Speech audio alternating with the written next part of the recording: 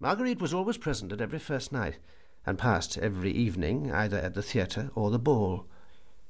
Whenever there was a new piece she was certain to be seen, and she invariably had 3 things with her on the ledge of her ground-floor box: her opera-glass, a bag of sweets, and a bouquet of camellias. For 25 days of the month the camellias were white, and for 5 they were red. No one ever knew the reason of this change of colour, which I mention, though I cannot explain it.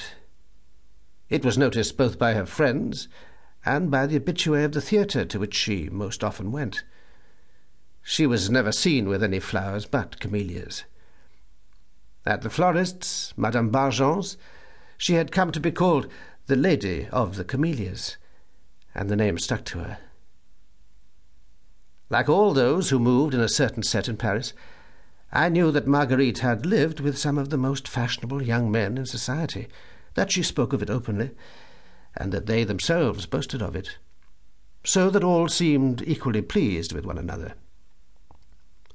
Nevertheless, for about 3 years after a visit to Bagnères, she was said to be living with an old duke, a foreigner, enormously rich, who had tried to remove her as far as possible from her former life, and, as it seemed, entirely to her own satisfaction. In the spring of 1842, Marguerite was so ill that the doctors ordered her to take the waters, and she went to Bagnères. Among the invalids was the daughter of this duke. She was not only suffering from the same complaint, but she was so like Marguerite in appearance that they might have been taken for sisters. The young duchess was in the last stage of consumption, and a few days after Marguerite's arrival she died. One morning the duke, who had remained at Bagnères to be near the soil that had buried a part of his heart, caught sight of Marguerite at a turn of the road.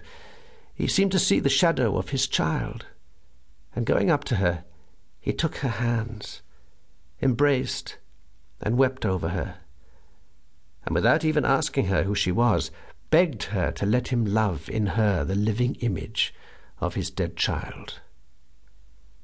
Marguerite, alone in Bagnères with her maid, and not being in any fear of compromising herself, granted the duke's request. Some people who knew her, happening to be at Bagnères, took upon themselves to explain Mademoiselle Gautier's true position to the duke. It was a blow to the old man, but it was too late.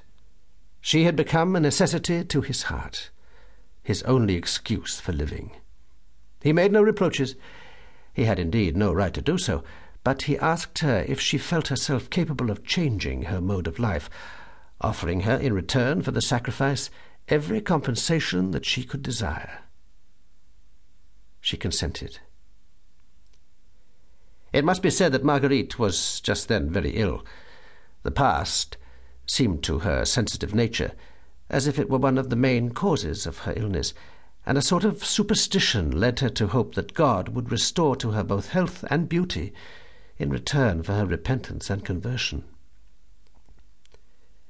By the end of the summer, the waters, sleep, the natural fatigue of long walks had indeed more or less restored her health. The Duke accompanied her to Paris, where he continued to see her, as he had done at Bagnères. Marguerite had returned more beautiful than she had ever been. She was about 20, and her malady, sleeping but not subdued, continued to give her those feverish desires which are almost always the result of diseases of the chest. It was a great grief to the Duke when his friends, always on the lookout for some scandal on the part of the woman with whom, it seemed to them, he was compromising himself, came to tell him, indeed to prove to him, that at times, when she was sure of not seeing him, she received other visits, and that these visits were often prolonged till the following day.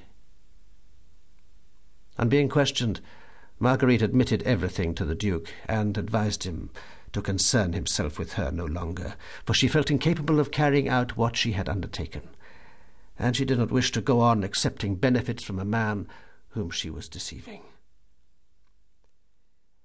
The Duke did not return for a week.